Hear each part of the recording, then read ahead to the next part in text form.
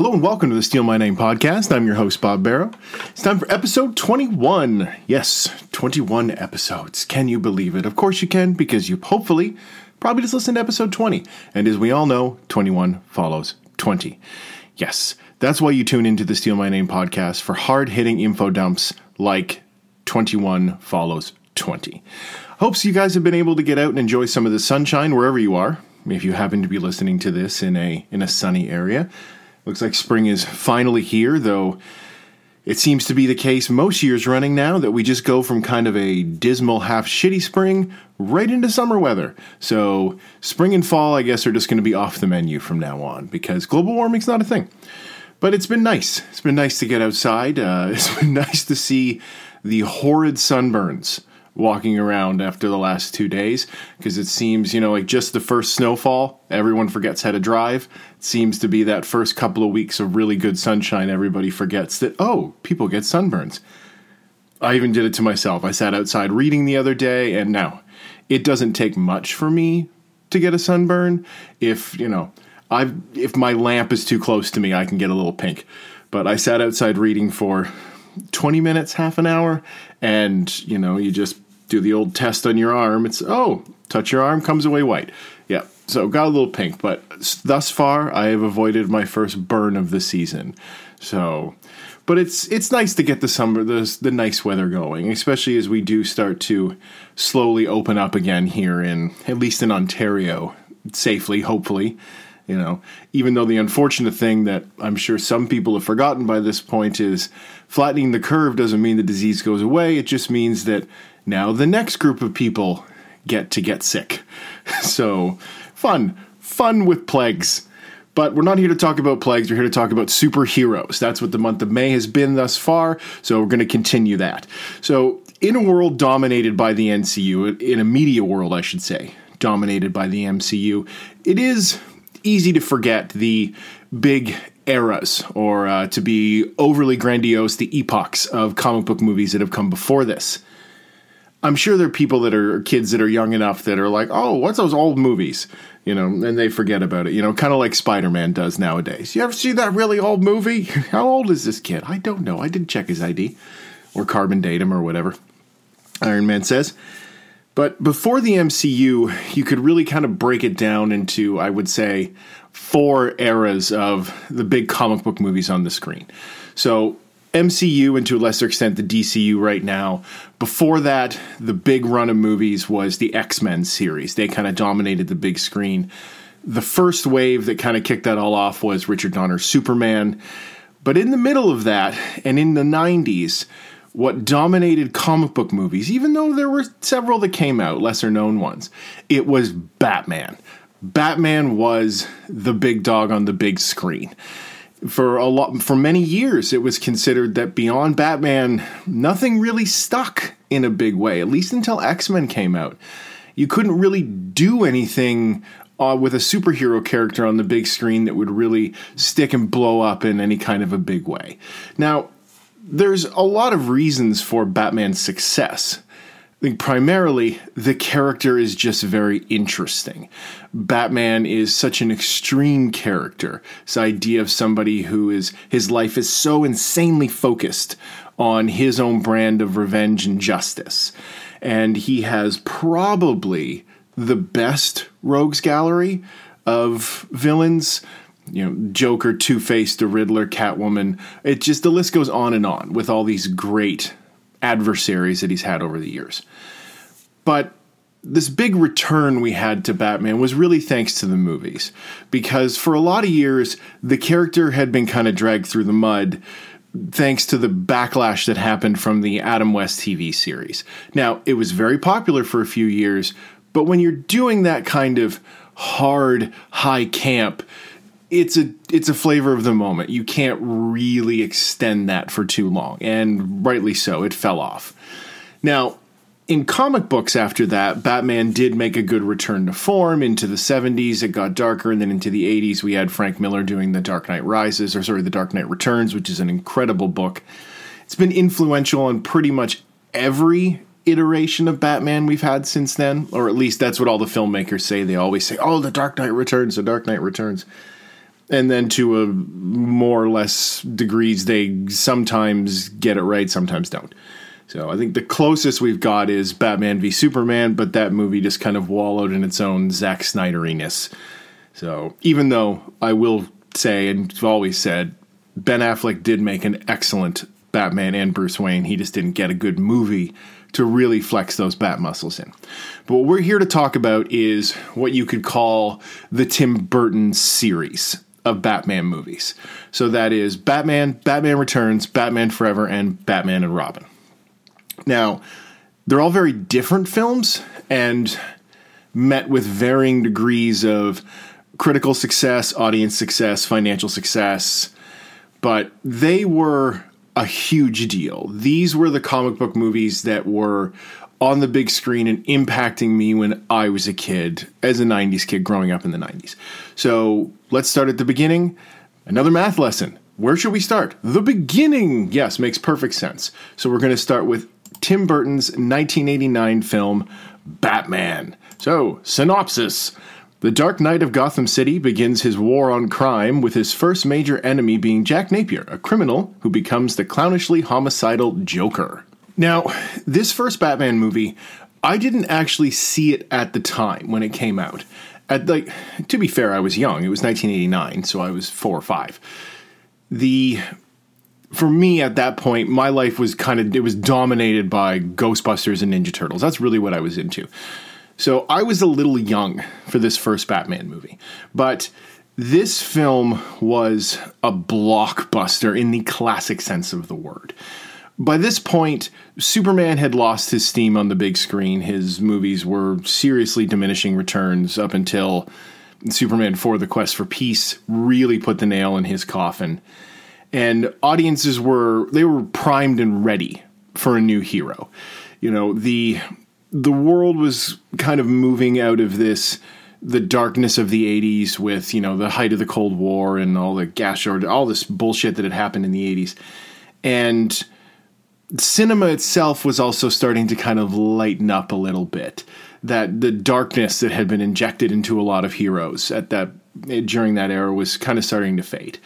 And Batman kind of came along right at the perfect time. And they did a lot of things right with this movie. I think one of the most interesting things that they did at the time was the advertising. Was initially, all they would put up was the new Bat logo. The black bat symbol on the gold background. One of the best pieces of film advertising that has ever happened, because it's just such a simple image. It's like the No Ghost logo. You know exactly what you're looking at, and it's at least with Batman, that the bat symbol on the gold shield, it's dynamic, it's interesting, it's mysterious. It's a version of Batman we haven't seen before. So it stoked the public's interest. And this movie was huge. It dominated 89. It was second worldwide only to Indiana Jones and the Last Crusade. It was the biggest movie in North America. It was just huge, and it was everywhere that year. Prince's music in it, which I don't like, but I'm not a Prince fan anyway, so I can't really comment too much on that. It wouldn't be fair. It dominated the charts, the toys, the merch, the hoopla, everywhere. I remember that side of it.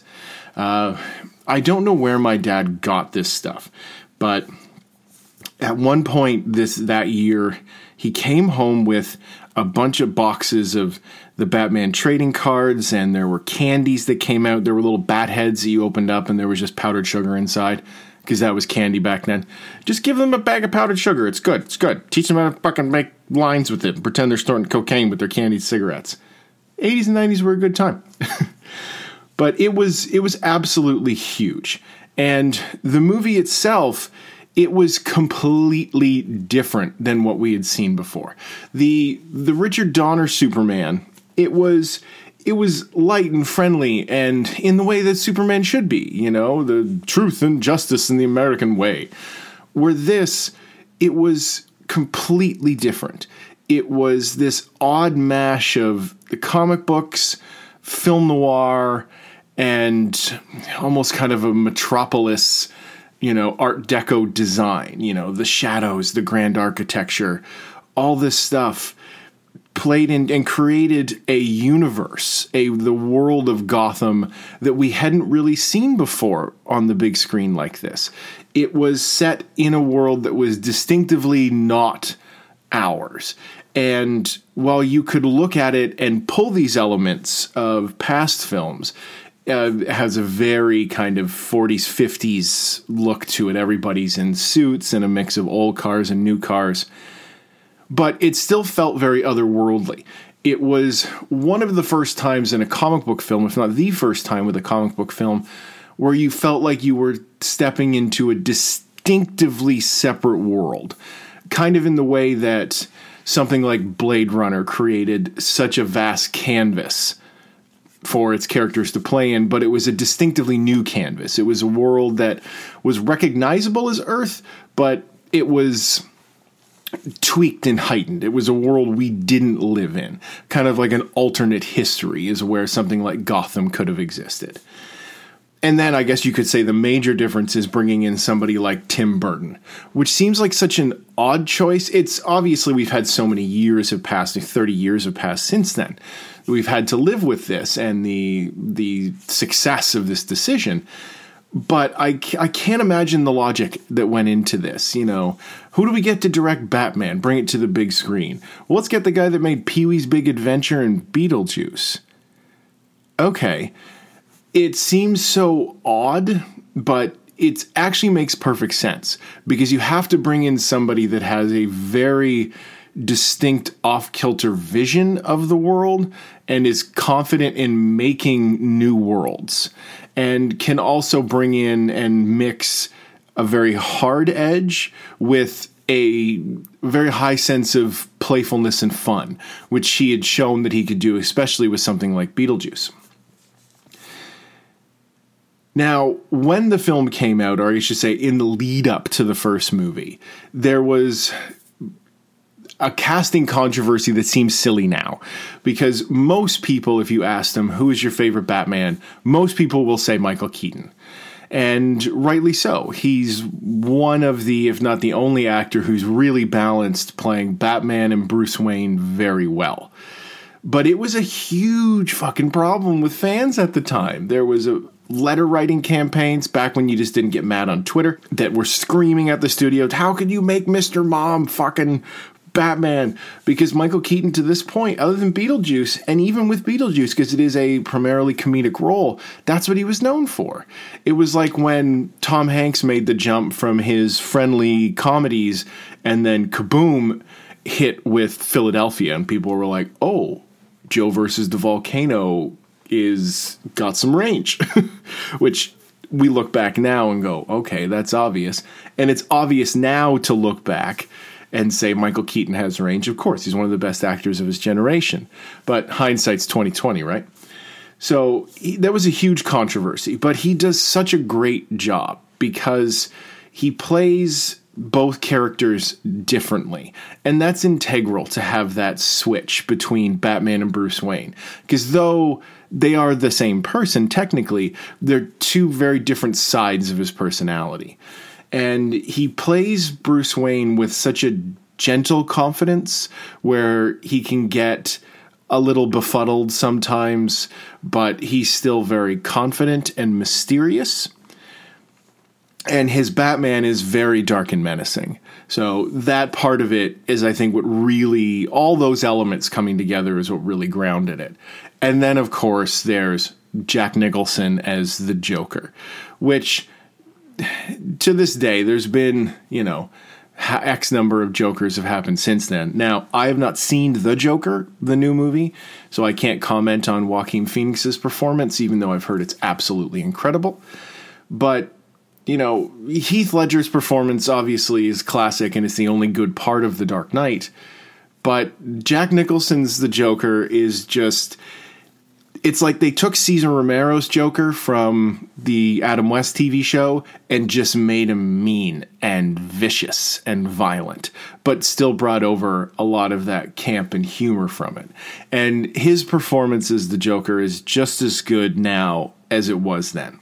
But the original Batman, there seems to be this weird I don't know if it's a nostalgia or rose-colored glasses element to it, where people look back on this movie and go, oh, it's so gritty and grim and dark, and this is what established Batman as a real threat and violent figure on the big screen. And like, sure, there is a lot of that to it, but there is a huge amount of the Adam West show involved here.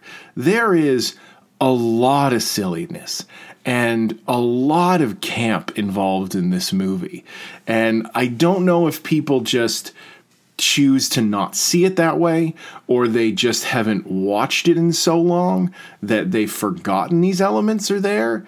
But they're very present, especially, I would say, in the second half of the movie, because the plot starts to get a little rubbery at this point. And there is just rampant silliness. Now, it's the Joker. He's supposed to be a very arch character. And he's, known for this mixing this, this dark humor and violence and all this stuff. But it really gets quite silly in this film. And it's one of the reasons why this has never been a favorite of mine in any way. Maybe I don't have that early nostalgia with the film. It's something because I came to it later, even though it was only be a few years later that I saw it. But the film just, other than like the design is amazing, the performances are amazing. I love the noir, the 50s look of the whole thing, plucky reporters and newsrooms and the architecture and the art design and production design of the film. But overall, I'm just genuinely not a huge fan of the first Batman movie. This isn't one of the reasons why I'm not a fan of it, but it is worth mentioning, especially in comparison to comic book movies now, but also just when comparing it to other Tim Burton movies, even his other Batman movie. It's a very slow burn of a film, which is good, and it makes sense that they would do it this way because you're introducing the audience into such a bold new vision of what a comic book movie can be. We don't even see the Batmobile until the 1 hour mark. And now when we do, it's worth the wait because that original Batmobile, despite being insanely impractical, is super dope and it looks awesome. But it is a very slow film. And it's not that, I need shit throwing at the screen. I can watch a slow burn film. The Before series by Richard Linklater are incredible. And those are, you could say, slow burn films. They're just people talking. But I could say that it plays against it a little bit for me, but I think if there's one criticism that you could offer this first Batman movie, and unfortunately it's something that started a trend throughout the rest of the films, is it was the fact that Batman became almost a secondary player in his own films. And it's something that wouldn't be really rectified until Batman Begins. Now, I don't know if that's because Tim Burton is such an eccentric director and he identifies so much more with the monsters. Kind of in the same way that in Blade 2, Guillermo del Toro has always said he had a problem with Blade. He couldn't really understand the character who kills the monsters. He was always more interested in the monsters themselves. And I think that shows here that he didn't really know what to do with Batman in his own film. So his focus became much more about the Joker and that side of things. And those moments are fun. There is a lot to enjoy with the first Batman. But it's definitely not, out of the four, it's not one I would go back and watch. But I can still understand and appreciate its importance to not just cinema as a whole, but to the history of the comic book film. This is one of those big, it's a stone marker in the, out in the landscape, or the, the monolith that is the history of the comic book film. It is one of the huge markers. We would not have the modern superhero film or the modern comic book film without Tim Burton's Batman. So, as I said, it was a gigantic success, which meant the studio is going to want more. Let's get some sequels going. So we all kind of knew that there was going to be another Batman coming, but what form it would take, what it would look like, that was definitely up in the air. Now, obviously, they wanted to keep, this team had delivered a very successful film, so we want that to happen again. But Tim Burton has spoken over the years about the difficulty of making this film, and not just, the scale of it, because it was so much bigger than what he had attempted before, but producer meddling, script changes, all this kind of stuff. So he had said that if you want me to come back for another one, I have more creative control, and you could say complete and total control over the product. So that's what brings us to our second film, Batman Returns from 1992. So, synopsis. Batman returns to the big screen when a deformed man calling himself the Penguin wreaks havoc across Gotham with the help of a cruel businessman. Yeah, that tracks. So, Batman Returns was actually the first one that I saw. And I went to see it on the big screen. I think it was Janet LaRue, one of our neighbors. She took a bunch of us kids to go see it. And I remember my parents saying specifically, if you want to go to the theater to see Batman Returns, you need to see the first Batman movie. So I actually borrowed it from the LaRues. I remember going over to borrow it and sitting and watching it and being kind of bored, not really overwhelmed by the whole thing. But I was excited to go see it because we loved not just Pee-wee's Playhouse, but Pee-wee's Big Adventure. It was a big movie for us in our house with me and my parents.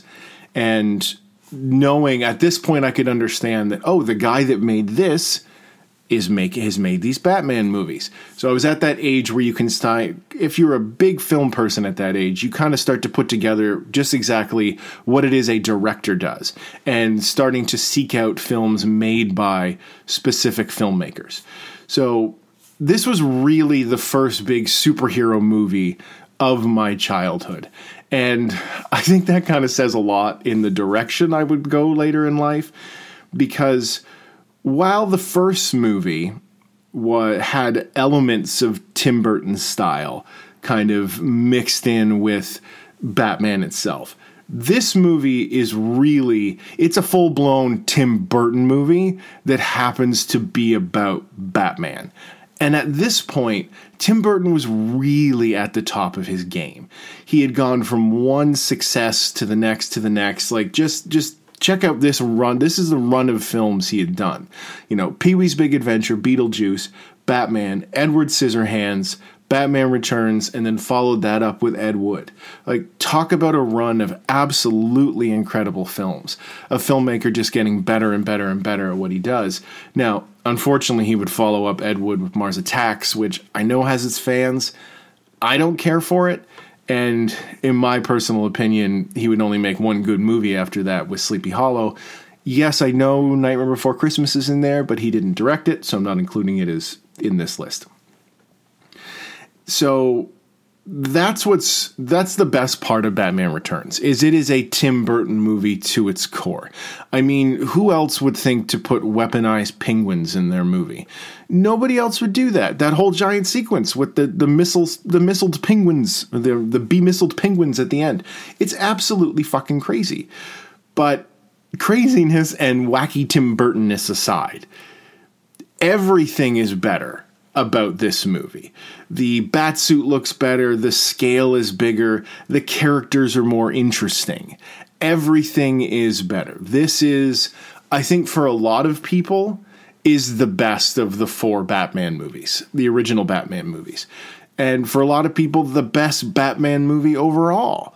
I share a lot of that opinion. I think it's the most interesting, but I look at it much more as a Tim Burton movie, not necessarily a Batman movie specifically.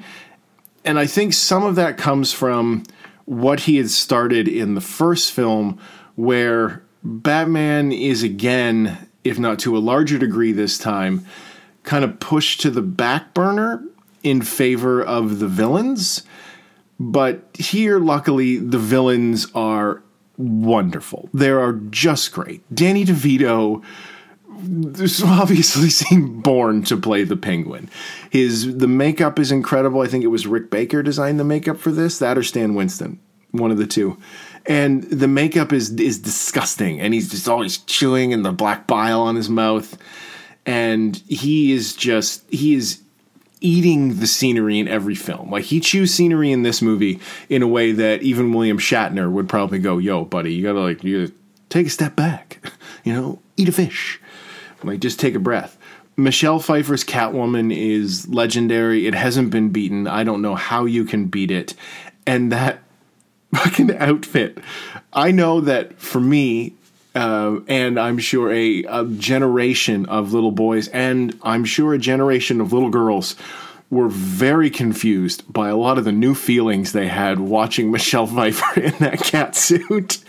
And it's still stunning today. It is. And I know it's been hugely influential on the design of Catwoman going forward. Just look at the Catwoman in Arkham Asylum. Sorry, in Arkham City, the Batman video game. Sure, the suit's a little different, but she's playing a variation on Michelle Pfeiffer's Catwoman. And, there's just so many great characters in this. Michael Keaton is doing a great job as Batman and Bruce Wayne. Michael Gough is back as Alfred, and one of the few actors that would carry through all of the films. And then Christopher Walken turning in what may be one of his most Walken-esque performances that I can't help but wonder if it was based on 80s Trump before we got into, potential to end the world Trump. Because, the puffy hair, the crooked businessman, the suits, the whole thing. It's a wonderful film. The design alone of the film is stupendous. It is intrinsically Tim Burton designs. But what's interesting, and what's not interesting, but what's great about this film is that you can strip all that away. And I think there's just more going on thematically this time around, because at its core, it's a film about trauma and identity and how people choose to respond to that trauma or a trauma that they've gone through, which that's something that is also at the core of the Batman mythos itself. It's how characters respond to trauma. It's something that happens, it's at the core of a lot of superheroes and their own various universes and rogues gallery. But, we look at Batman, Catwoman, and the Penguin, they all experience some kind of trauma or loss, and that forced them to create some kind of new identity. And it all comes down to what that new identity is and how they choose to go out into the world with it. We all know Batman's trauma and what happened to Bruce Wayne, so he created this character to go out and make sure that what happened to him would never happen to anyone else. He decided to use his trauma for good, to help other people. Catwoman, with Selena Kyle and her trauma, she becomes this kind of mixed, a very classic anti-hero. Sometimes she's out there killing people and working with the bad guys or just for herself.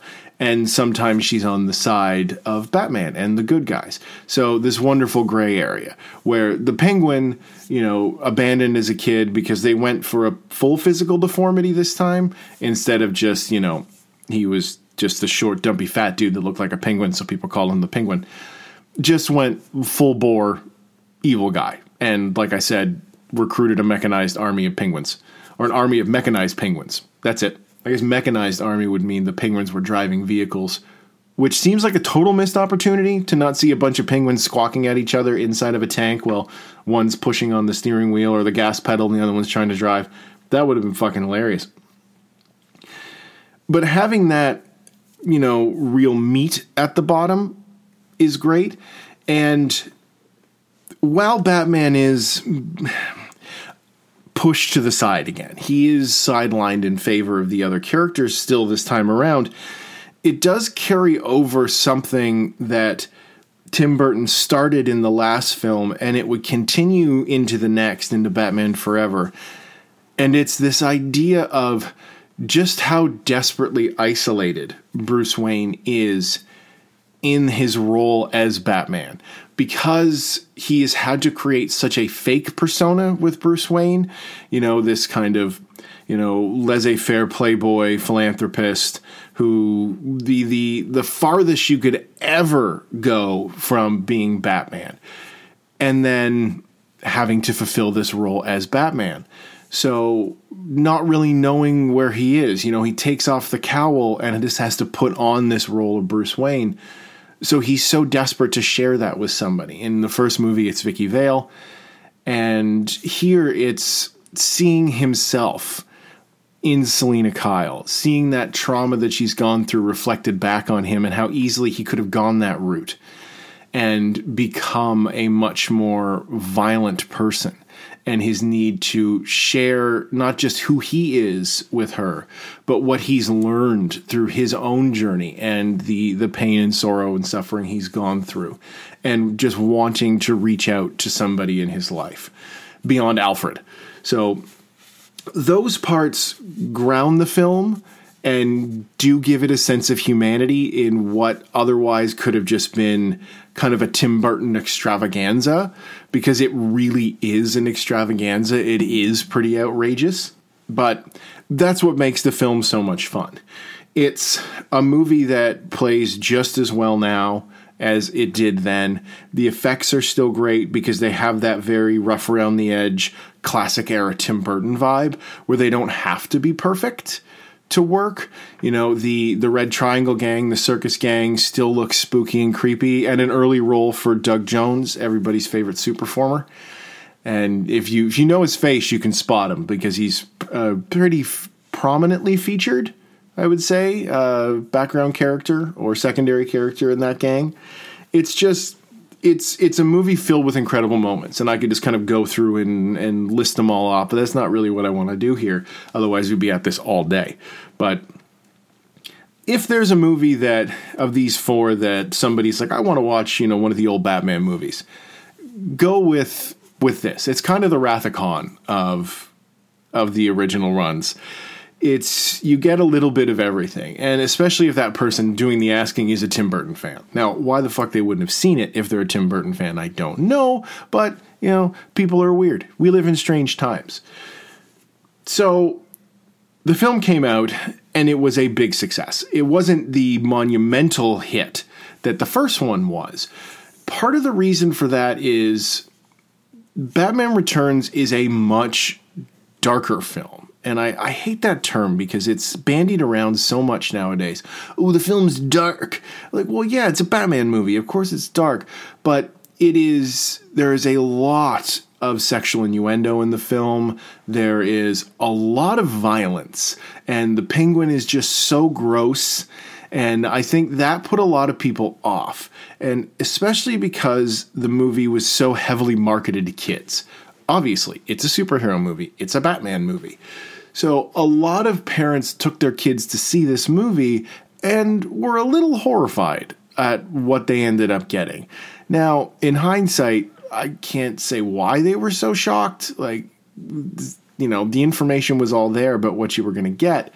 But I think there is a certain expectation that when you market movies like this to kids, that it's going to be palatable to them.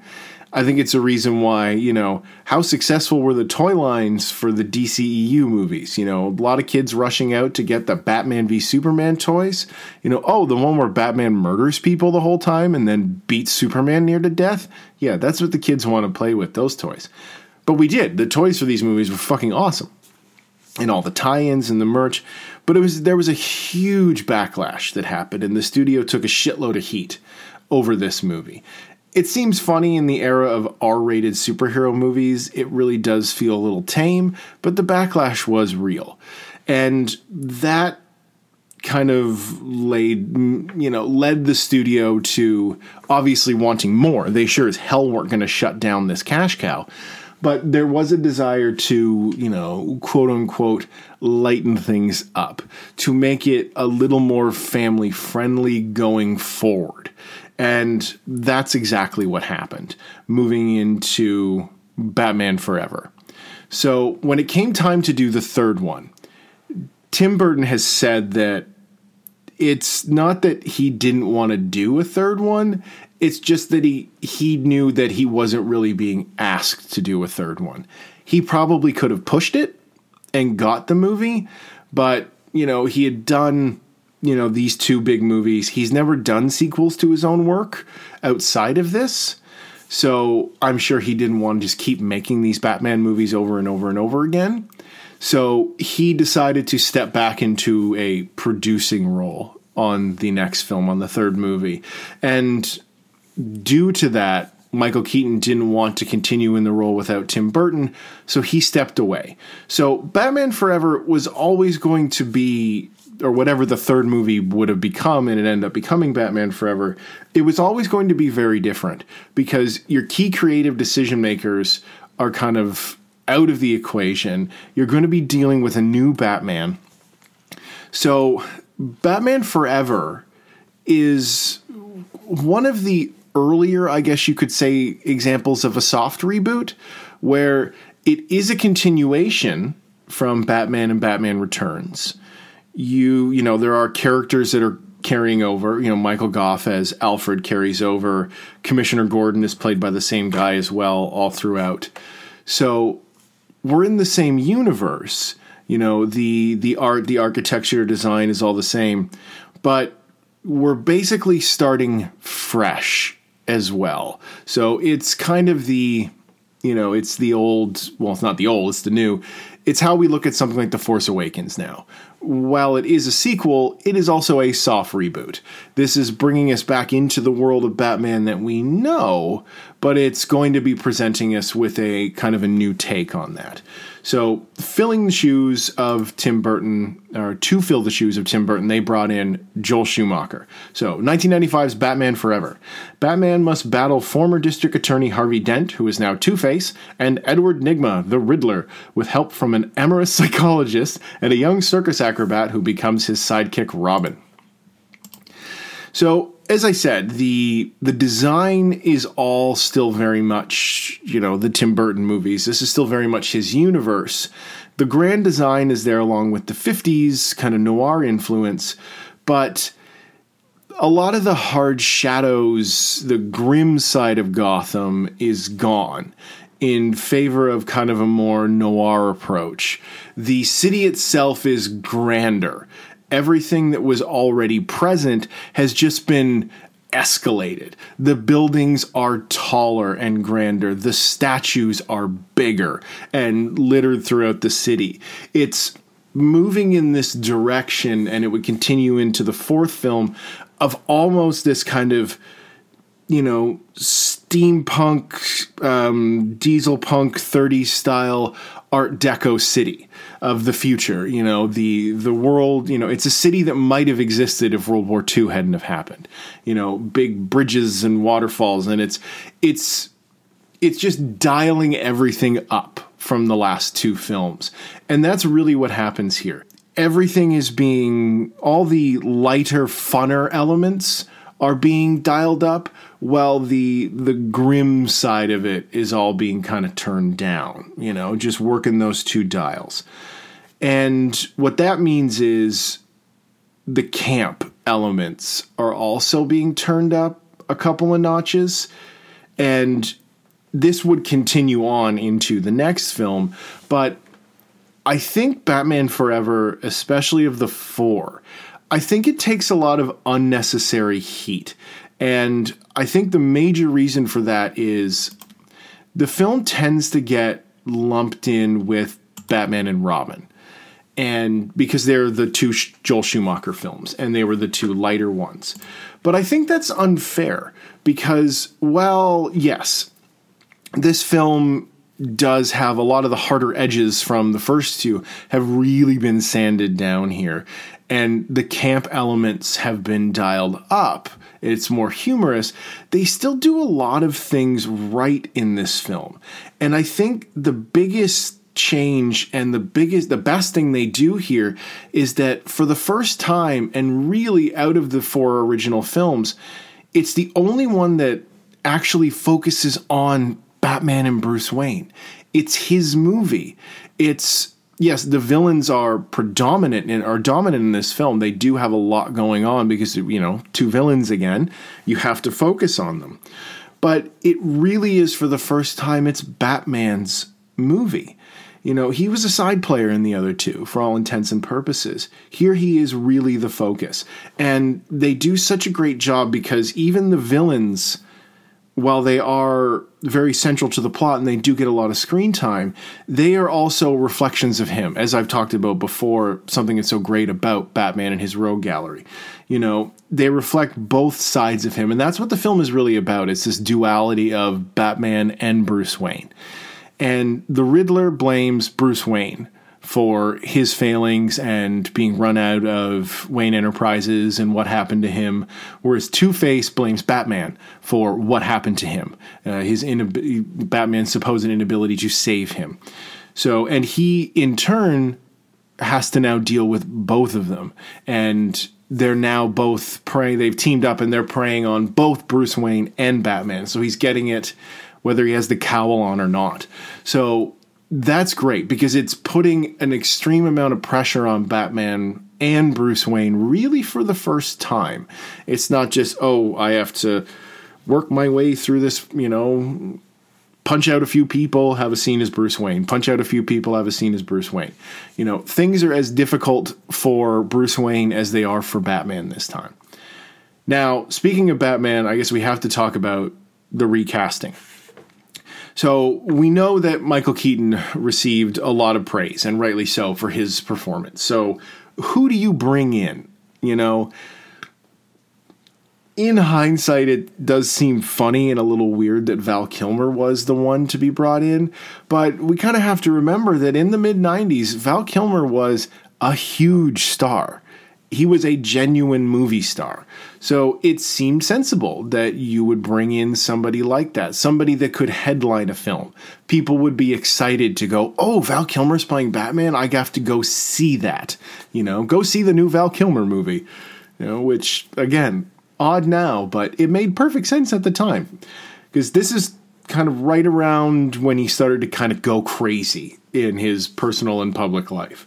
So I think we're getting a flip here because Val Kilmer, I think, makes a good Bruce Wayne because he's carrying over some of what Michael Keaton did, but he's playing Bruce Wayne much more reserved and almost a little chilly in his public persona because he's very much a public figure this time. That was something that was so odd about the first movie is no one seemed to know who Bruce Wayne was.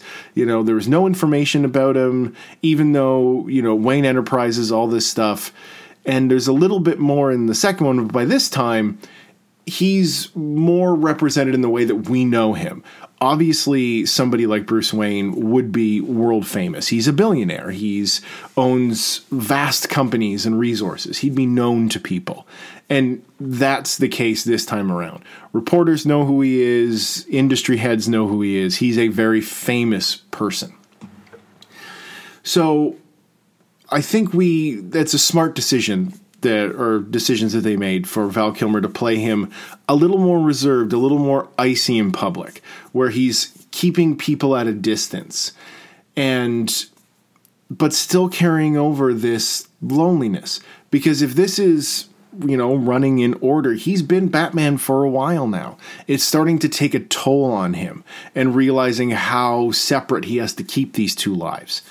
And the movie itself, I think that other than all these differences, it's just a lot of fun. And I think that's something that was kind of missing a little bit from the other two. And now don't get me wrong, Batman Returns is amazing, but it's not what you would really call a fun movie. It's just an awesome movie. Whereas Batman Forever, it just goes for it. It just leans into it. It leans into the humor and the action and the excitement, and it's a romp. You have a great time.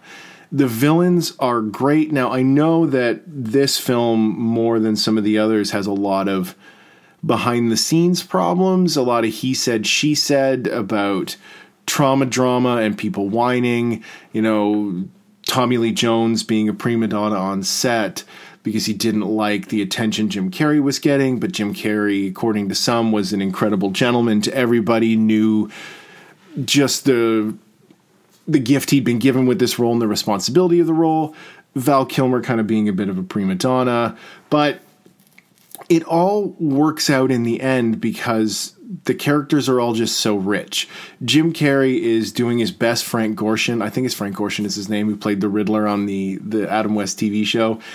And you get kind of glimpses of some of the darker performances that Jim Carrey would go on to do. You see edges of that here, but with still a good healthy dose of Jim Carrey.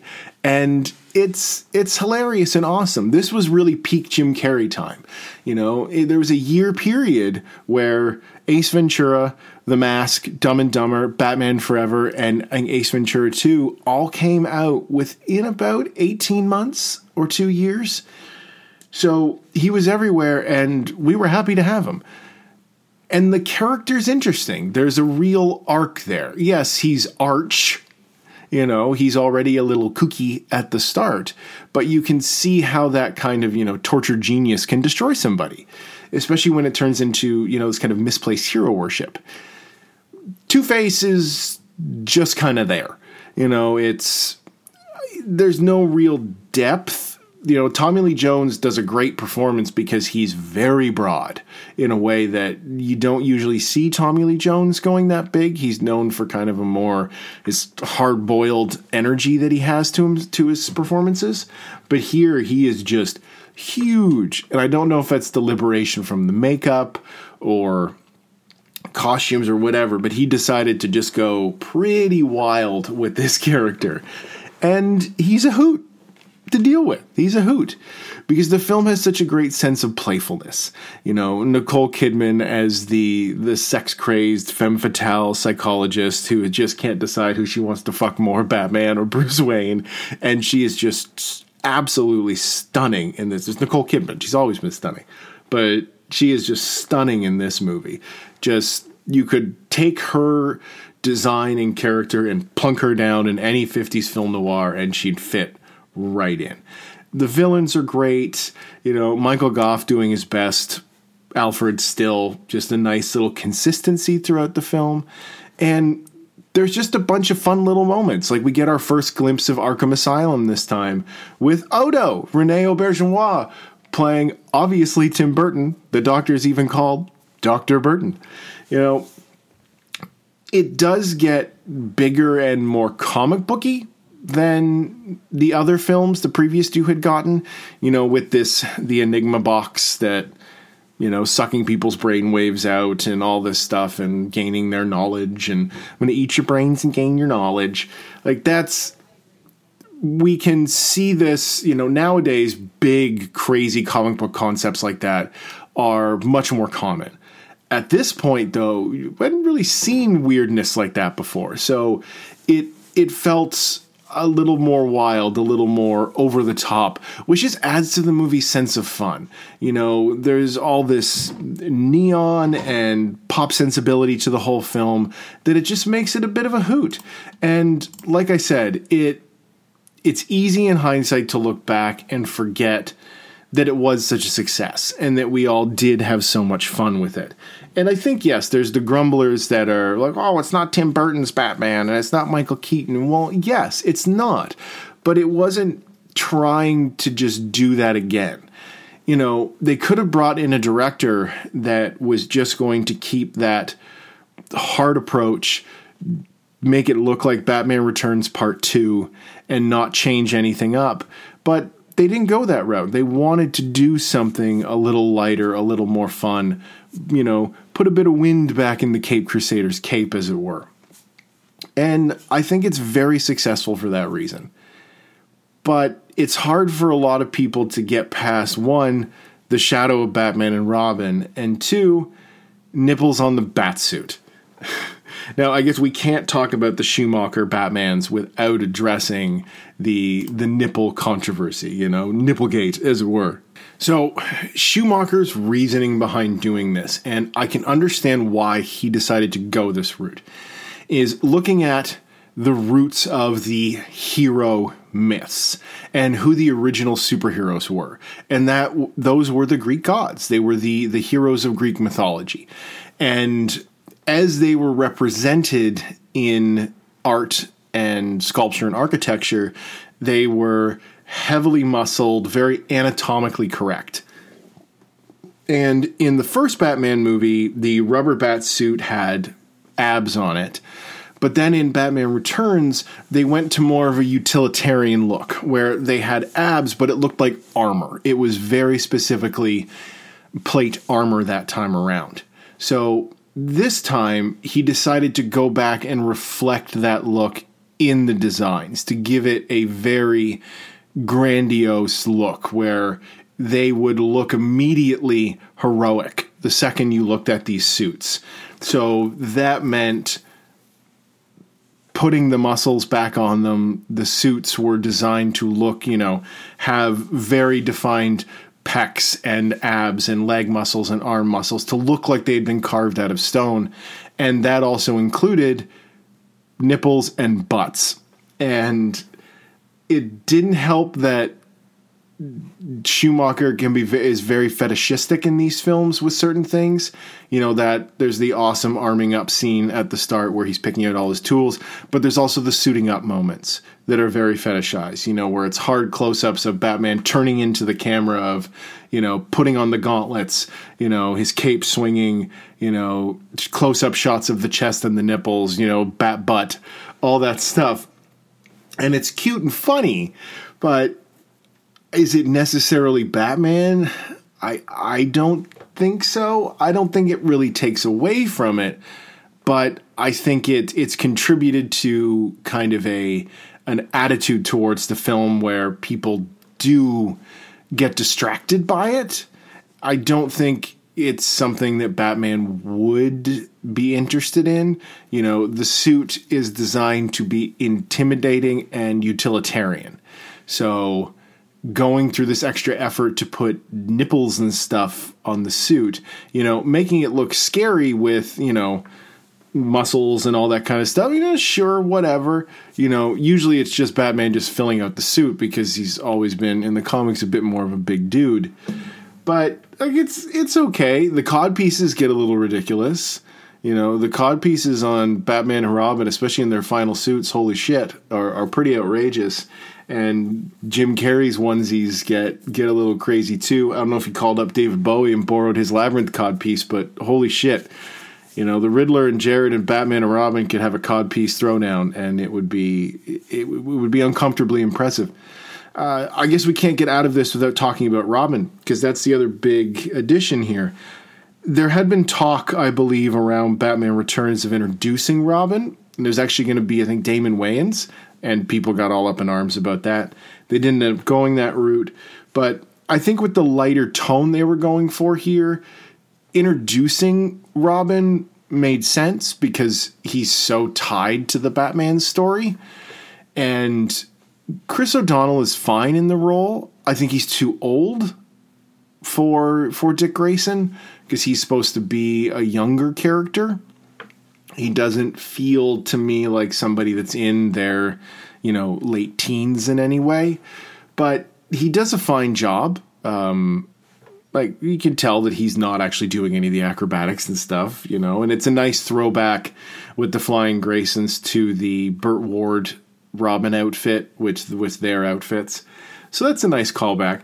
It also just gives Bruce Wayne a chance to move into a bit more of not just so much a father figure, but kind of reflect on the route he went down and to try and become a guiding figure in his personal life as well as in his professional life out there being Batman.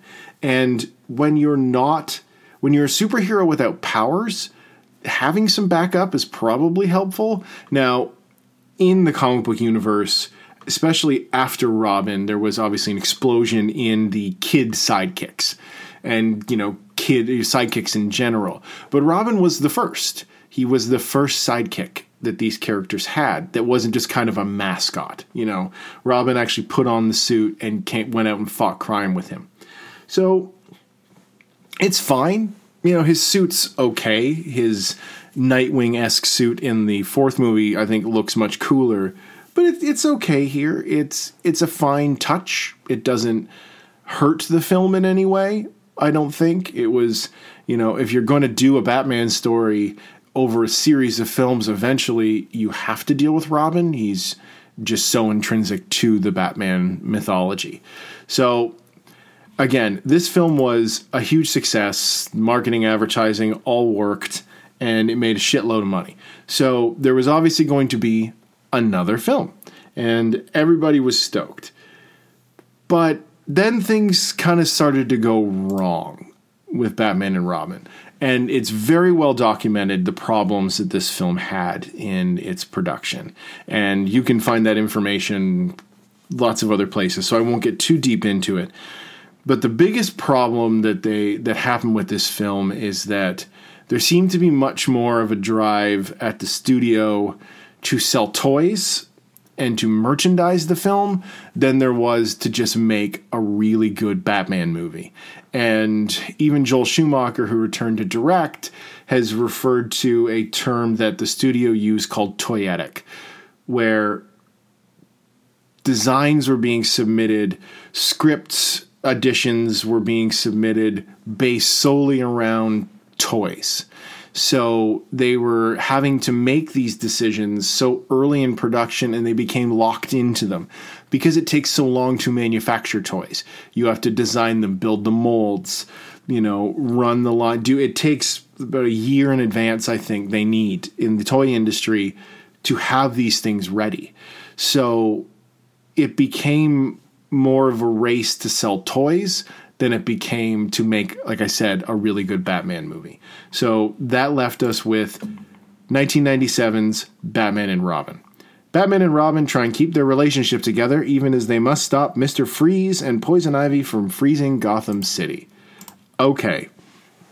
This is the movie that put the nail in the coffin of the original run of Batman films.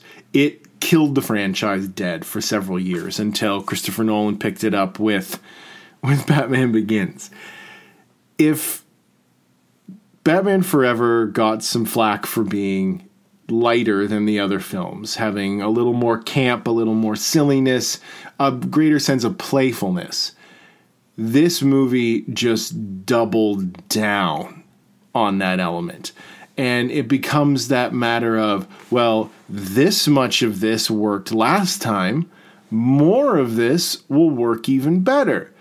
Instead of realizing that it worked last time because it was different. You went a new direction, it was refreshing, good. Now it's time to do something different again. Instead, they completely dialed down on the camp, and it became as campy as camp can ever camp. This is Adam West's Batman. Comic book movies and comics in general are known for bending physics and what the heroes can do, but here they snap them right off. There's no sense of reality to this film. Heroes, they're flipping through the air, flying around in ways that even for a comic book film, we're like, nope, people don't move like that. Zipping out one-liners constantly. A game that I think everybody should play, but be wary how you play it, is the Mr. Freeze drinking game when you watch this film. Now, you can tell that Arnold Schwarzenegger had a lot of fun playing Mr. Freeze. He bears some resemblance in terms of story to the comic book version and the various other animated and video game versions of Mr. Freeze. But he spouts off so many freeze and ice-related puns and zingers that if you were to take a shot every time he did this, you would get alcohol poisoning. When I watched this, I counted because I wondered, I'm like, just how many times does he do this? I did the same thing when I watched Passion of the Christ for A Frame Apart. I was like, how many times do they hit Jesus? And it turns out in that movie, too fucking many times. It's like hundreds of times. Mr. Freeze has 32 freeze or ice-related puns or zingers throughout the course of this film. 32 of them. That's incredible. It's just fucking madness. The movie is so fucking silly, and it doesn't make any attempt to hide the fact that it's being grossly silly. It is a movie targeted at very young children, and it's designed to sell toys. which is odd because there are, especially with Poison Ivy. Now, Uma Thurman crushes Poison Ivy. She brings so much sex and silliness to the role, but there are some outrageously sexual moments in this film that I think would be shocking for children. And it's such a mess of a movie that, yes, it killed the franchise for a while, where this was going. The planned fifth movie, Batman Triumphant, fell apart, and eventually they went into reboot territory with Nolan's Dark Knight trilogy. There is still a lot to love if you come to this movie as a bad movie. It is trash. It is a fucking terrible movie. But if you sit down with your friends and just come in to riff and zing on this film, oh my God, it's nonstop. Well, this is just a sampling of the goofy shit we have in this film. The bat skates. I could stop there. They click their heels and skates come out. Like they somehow planned to do this in advance. You know, there's their skyboarding scene when they're falling from the sky on the doors of the rocket ship, which somehow launched out of a museum without blowing the museum to pieces. The complete and utter butchering of the Bane character. Mr. Freeze's giant polar bear slippers and his house coat. The Bat credit card. Bane in a trench coat and fedora is stunning. Coolio's in it for some reason. Pointless motorcycle races set to rave music. Batgirl. The list just goes on and on and on. This movie is trying so hard to be cool and hip.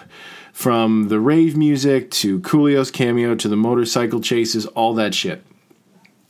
And it really isn't interested in making a good Batman movie. It is, more vehicles, more suits, more characters, because then we can sell more toys. There is a core of a story going on here about the importance of family to Bruce Wayne. And how that's reflected in Mr. Freeze's single-minded goal to save his wife from this disease she has, McGregor syndrome, which is also impacting Alfred. So those elements are there, but they're not exploited in any kind of intelligent way. Because it's something that's integral to Batman in the comic, his relationship with these other people in his life, with the other Bat family members. From the various Robins to Batgirl and all these other helpers that he's had. They try at that, but nothing comes of it. It's just, for such a big film, and there's a lot going on. There's a shit ton of effects and miniatures, and Gotham City has never been bigger. There's so many bridges. It looks great. But it's never been bigger. It's never been sillier. And that seemed to be the only real focus of the movie. It's not good, but it's not boring. It is immensely entertaining for all the wrong reasons. If you know somebody that's a fan of, especially the Adam West era Batman, show them Batman and Robin. Because the movie is a hoot. But like I said, it's not a hoot because it's good or competent. It's a hoot because adults all got together, spent tens of millions of dollars to do this, and nobody really seemed to give a shit. George Clooney is a great actor, but he's very miscast as Batman or Bruce Wayne. Chris O'Donnell's still trying to do his thing. His suit looks better this time around. Arnold Schwarzenegger's having fun. You tell Uma Thurman's having fun. But, Alicia Silverstone is horribly miscast as Batgirl. Just her line, everything's terrible. Her performance is just awful. Awful. Yeah, it is a terrible movie, but it is a hoot. You will just have a hoot if you go into the movie with the right mindset. You can't go in expecting the other films. It's not even Batman Forever. And yeah, just watch and enjoy. It was fun. I've never sat down and watched all 4 of these movies in a row before. Usually if I'm going to watch a movie from this era, I'll watch Batman Returns around Christmas because it's a Christmas movie, or throw on Batman Forever every now and then. Or Batman and Robin if some friends are over and we're having drinks. But to sit and watch them all and see kind of this progression, and not just the change in the films, but the change in the times and how that's reflected, and, you know, into the 90s with this focus on everything being cool and hip and how that impacted the films and the change in director styles and what they individually brought to it. It's a very interesting run of films, how you can watch a franchise change and evolve, but at the same time, you know, just like with evolution, sometimes it creates branches of the family tree that don't work and implode in on themselves. And that's what happened with this. It is, you can watch this franchise kind of peak and then absolutely crash down on its nose. But all of them are worth watching for very different reasons. And there's something to enjoy and love about every single one of them. So this was fun. It was nice to look at kind of this, go back to this era, a more simpler era of comic book films and superhero films on the big screen. But that brings us to DS9. So we have Season 2, Episode 2, The Circle, which aired on October 3rd, 1993. So, synopsis. As a Circle-led Bajoran military attempts to occupy the station... Oh, no, shit! That's the next episode. Kira spends time with Vedek Bareil on Bajor just as the Circle begins arming themselves from a mysterious source. So we're continuing from last week's episode, which is dealing with the politicking and the power struggle that's happening on Bajor. With this group, the Circle, this terrorist group is attempting a coup, starting a civil war and a coup of the Bajoran provisional government. So we're picking off exactly where we left off last time. Now, if you like the last episode, you're going to like this one. But there's an excellent scene right at the start, because what's happened is the crooked guy in the Bajoran government, First Minister Jaro, has pulled Major Kira from the station and stuck Lee Nollis there to keep him out of the way, because he knows that this guy could unite all the various factions on Bajor and stabilize the government, so he's got to push him out. So the episode starts with Kira being forced out of the station. And there's a wonderful scene that shows just how well these actors and these characters are starting to coalesce and just how well the writers know them. So Kira's packing to leave, and one by one, most of the main cast shows up. And it almost plays out like a bit of a stage drama and just kind of one big long take. Odo shows up, just fucking peeking. Like, how can you do this? You have to fight. You're a fighter, you motherfucker. You got to do this. Fucking stay. Don't leave me. You know, secretly we know it's because Odo's in love with her, but it's besides the point. He can't imagine that she would just give up. They're fighters. That's what they do. Dax shows up, trying to be supportive, take her mind off of it, brings her some skin lotion.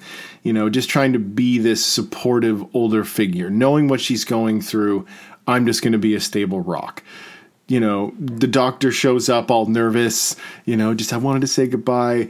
O'Brien shows up being the professional, you know, it was an honor to serve with you. Quark shows up with a bottle of liquor, small one, of course, trying to be a sleazy slime ball.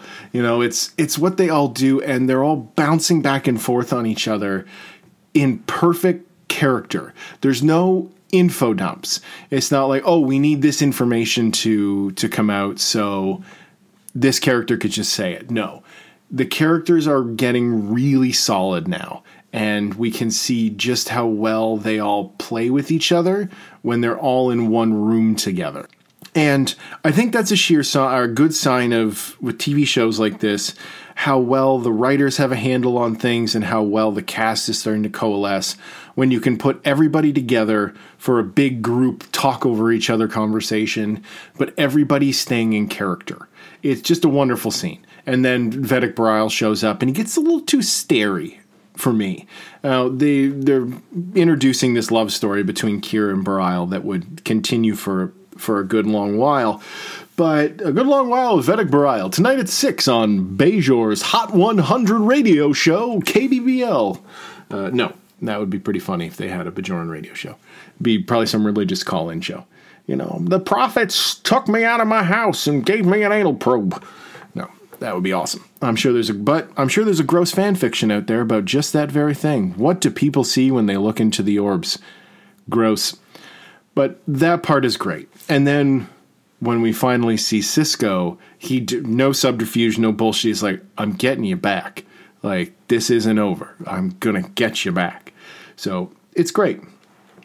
And the big thing we learn here in this episode is while all this politicking is happening and the Circle is moving to start what is basically a civil war / coup, they're secretly being armed by the Cardassians with the express desire to drive the Federation out.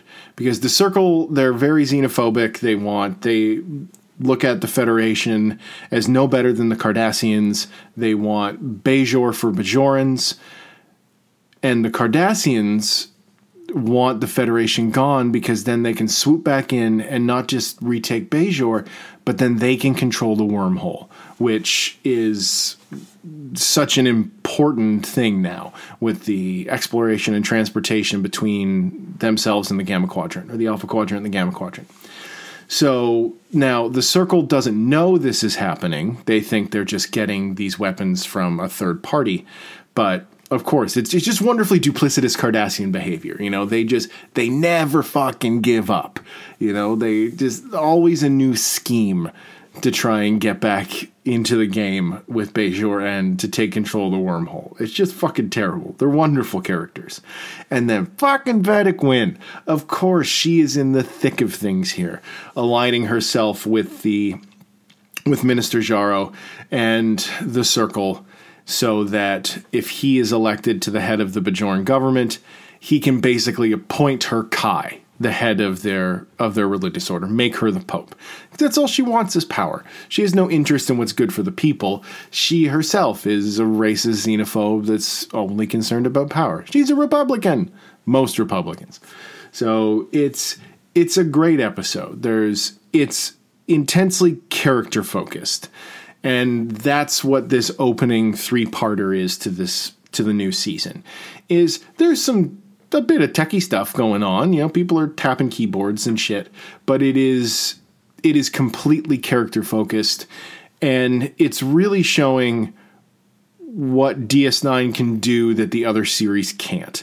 And because we are in one place, we can have continued arcs like this. DS9 isn't afraid of doing 2 and 3 parters. And it is the show that would, as it went on, really pushed into becoming heavily serialized.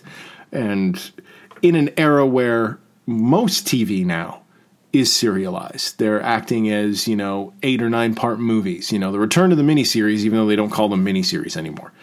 But this is a great early example of how the show can serialize. And because the work was done in the first season, not just on characters, but on the world building, they have all these wonderful sandboxes to play in, and they don't immediately use up their stories. The environments are so rich, and the cultures and the characters are so rich that they can play in these worlds for the foreseeable future. So, another really good episode. Books. Stephen King month continues for me. I read his 2001 book, Dreamcatcher. Now, this book is kind of notable for several reasons. There was the movie that came out that Lawrence Kasdan did. Morgan Freeman and a bunch of other guys are in it. And I think it's kind of memorable for the shit weasels. I remember buying an issue of Fango around this time that had the shit weasel on the cover. Just a big old photo of the butt weasel. But the other thing is notable for, is this was the first book that King wrote after his accident in 1999. So I'm sure most people know, or most King fans remember, that in 1999 King was hit by a van and almost died. Yeah, he was fucked up pretty bad. Smashed his hips up, smashed his back up. He was a broken dude. Something he would later write into the Dark Tower series. An awesome twist all through there. But he was out of commission.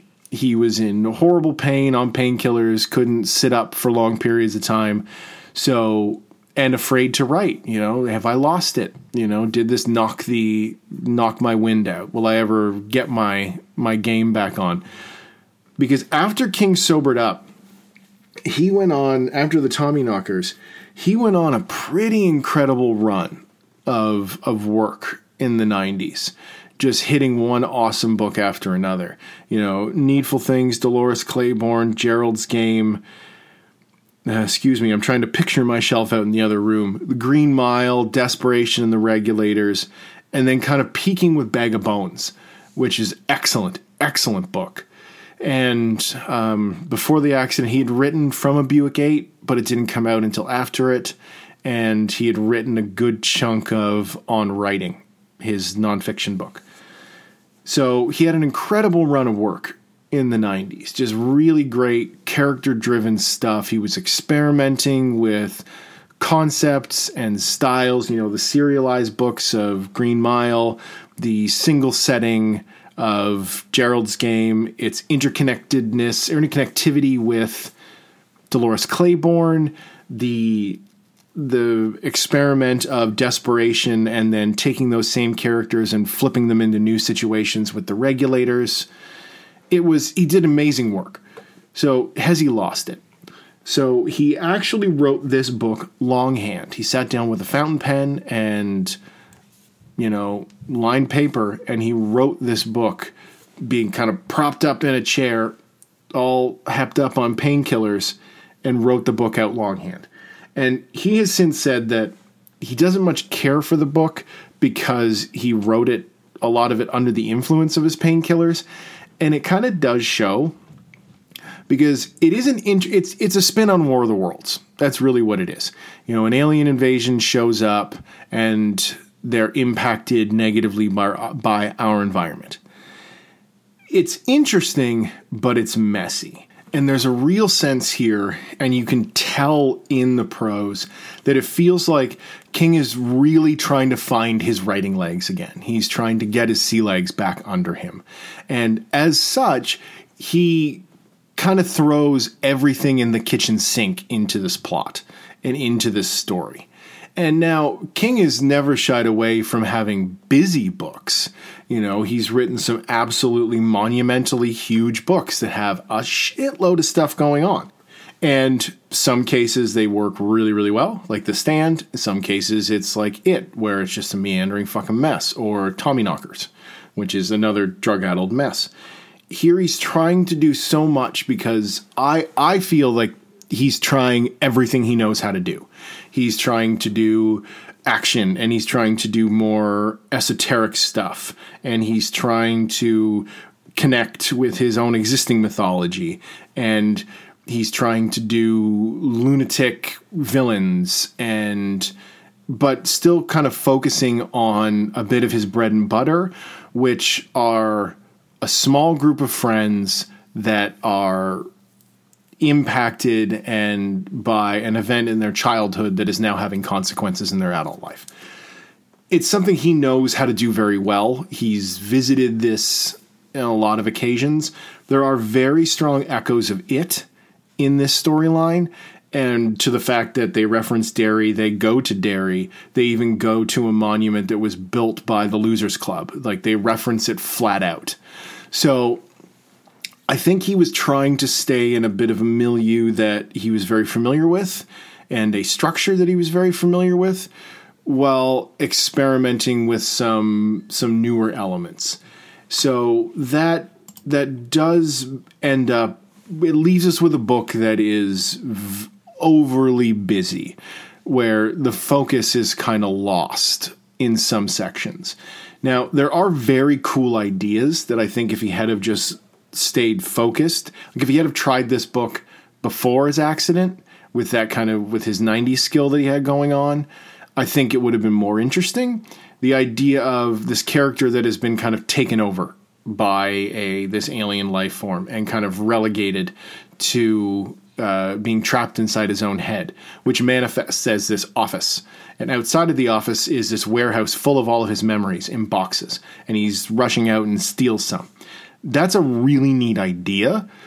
It's not exploited hugely, especially this idea of the memory warehouse. And I think that comes down to the fact that King's a discovery writer, not a plotter. I think a plotter would have focused more on that element because I think it would have made it more interesting. I don't know if they do that more in the film or not. But those parts are, I think, the most interesting of the book. as he's communicating with this Mr. Gray, with this alien presence in his head, and the alien is learning, as they say, going native, is slowly becoming a little more human. He has to learn how to eat and starts to understand emotions because he's an emotionless species. So he's learning about lust and greed and, murder and eating and having to shit and all this different stuff. So those parts are neat. The alien invasion in the wintry landscape is a great visual. Obviously the crazy army guys that show up and have to deal with it is very king. But even those characters get a little out of control. They get very monologue-y in ways that don't really make sense. And the characters take big weird jumps in their tones. And while the idea of kind of taking the alien chestburster and flipping it on its head is a neat idea, having these shit weasels, as he calls them, break out of people's assholes, it's a horrible image. But when the characters that are impregnated with them are constantly farting, it's hard to take seriously. Because, yes, it is a horrid concept that this thing is living in your bowel and slowly feeding on you. And then when it's done feeding on you, it rips its way out of your asshole. That's horrible. That is. It's genuinely horrible. But because they keep farting and burping, burps and farts are funny. They're not scary. It doesn't matter that, even with this thing growing inside you, somebody ripping a huge fart and writing the word fart and stinky fart, that's funny. So it keeps diffusing his own tension in his own sad way. But it's an interesting book because if you know the conditions under which he wrote it. The whole Duddits thing, the kid with Down syndrome that they saved who's psychic, who can shine as a kid, and that's kind of by being around him, they kind of absorb some of his psychic powers, is neat. But like the Duddits, the kind of mumbly stuff that he speaks, it gets tedious. Also, most people with Down syndrome don't talk like that. So it's odd, and they don't play it up much. I think in, an entire book focused on these kids having this kind of psychic relationship with someone that's handicapped is neat, but I think he also knew it was too close to it, so he had to change it and bring in this alien invasion story. But the whole thing is it's a weird riff on his own work. It's grasping at what he knew best to get himself back in the game. So it's worth reading if you're a King completionist. I wouldn't suggest it as a starting point for anybody, but that's kind of what this whole month is about for me, is filling in the gaps in my collection that I haven't read yet. So interesting, but a gigantic mess, but you could say an understandable mess. So recommendations. Again, this one is easy. Batman Begins for movies. Batman Begins is the only one of the Dark Knight trilogy that I really like. The Dark Knight isn't a Batman movie at all. Batman's in it. It's a movie about the Joker that he's disguising it as just a crime movie. It's not really a Batman movie. But Batman Begins is great. It brings over some of the more gothic aspects of Gotham itself. And, Scarecrow is a very interesting villain for a young Batman. It's all about facing your fears. Liam Neeson is great as Ra's al Ghul. Christian Bale is a good Batman. I don't think he's a very good Bruce Wayne, but the first movie is good. It is a genuinely good Batman movie. And then Batman the movie, the film they made for the Adam West TV show. All the villains are in it. That's where the shark away spray came from, the bat bomb. Some days you just can't get rid of a bomb. It's a hoot. For books, I recommend Stephen King's On Writing, his nonfiction book, which is kind of half autobiography, half book about writing itself. You'll get more information about the creation of Dreamcatcher is in that book. It's as close as he's ever come to publishing an autobiography about himself. And then the section about writing and, his whole metaphor about the toolbox and how to be a good writer is excellent. I've read the book probably half a dozen times. He narrated the audiobook, so it's always wonderful to hear King do his own work. And the whole thing used to be on YouTube, and I've listened to it probably half a dozen times as well. It is an absolutely excellent book. I cannot recommend it enough. Next week wraps up Superhero Month. So superheroes and comic books are they're really tied hand in hand. There's not a lot of solo comic book movie or superhero movies that didn't have some sort of a root to begin with in the comic books. So to end the month, I thought I would talk about two superheroes that, while one of them had a comic book afterwards, were original creations and did not spring from the pages of the silly books. And that is the Toxic Avenger and Orgasmo. Yes, the first superhero from New Jersey and a pre-South Park movie from Trey Parker and Matt Stone. Both of these movies are excellent for very different reasons, and I can't wait to wrap the month up with those. So, until then, you can find me on Facebook at Steal My Name Cast. You can find me on SoundCloud and iTunes at the Steal My Name Podcast.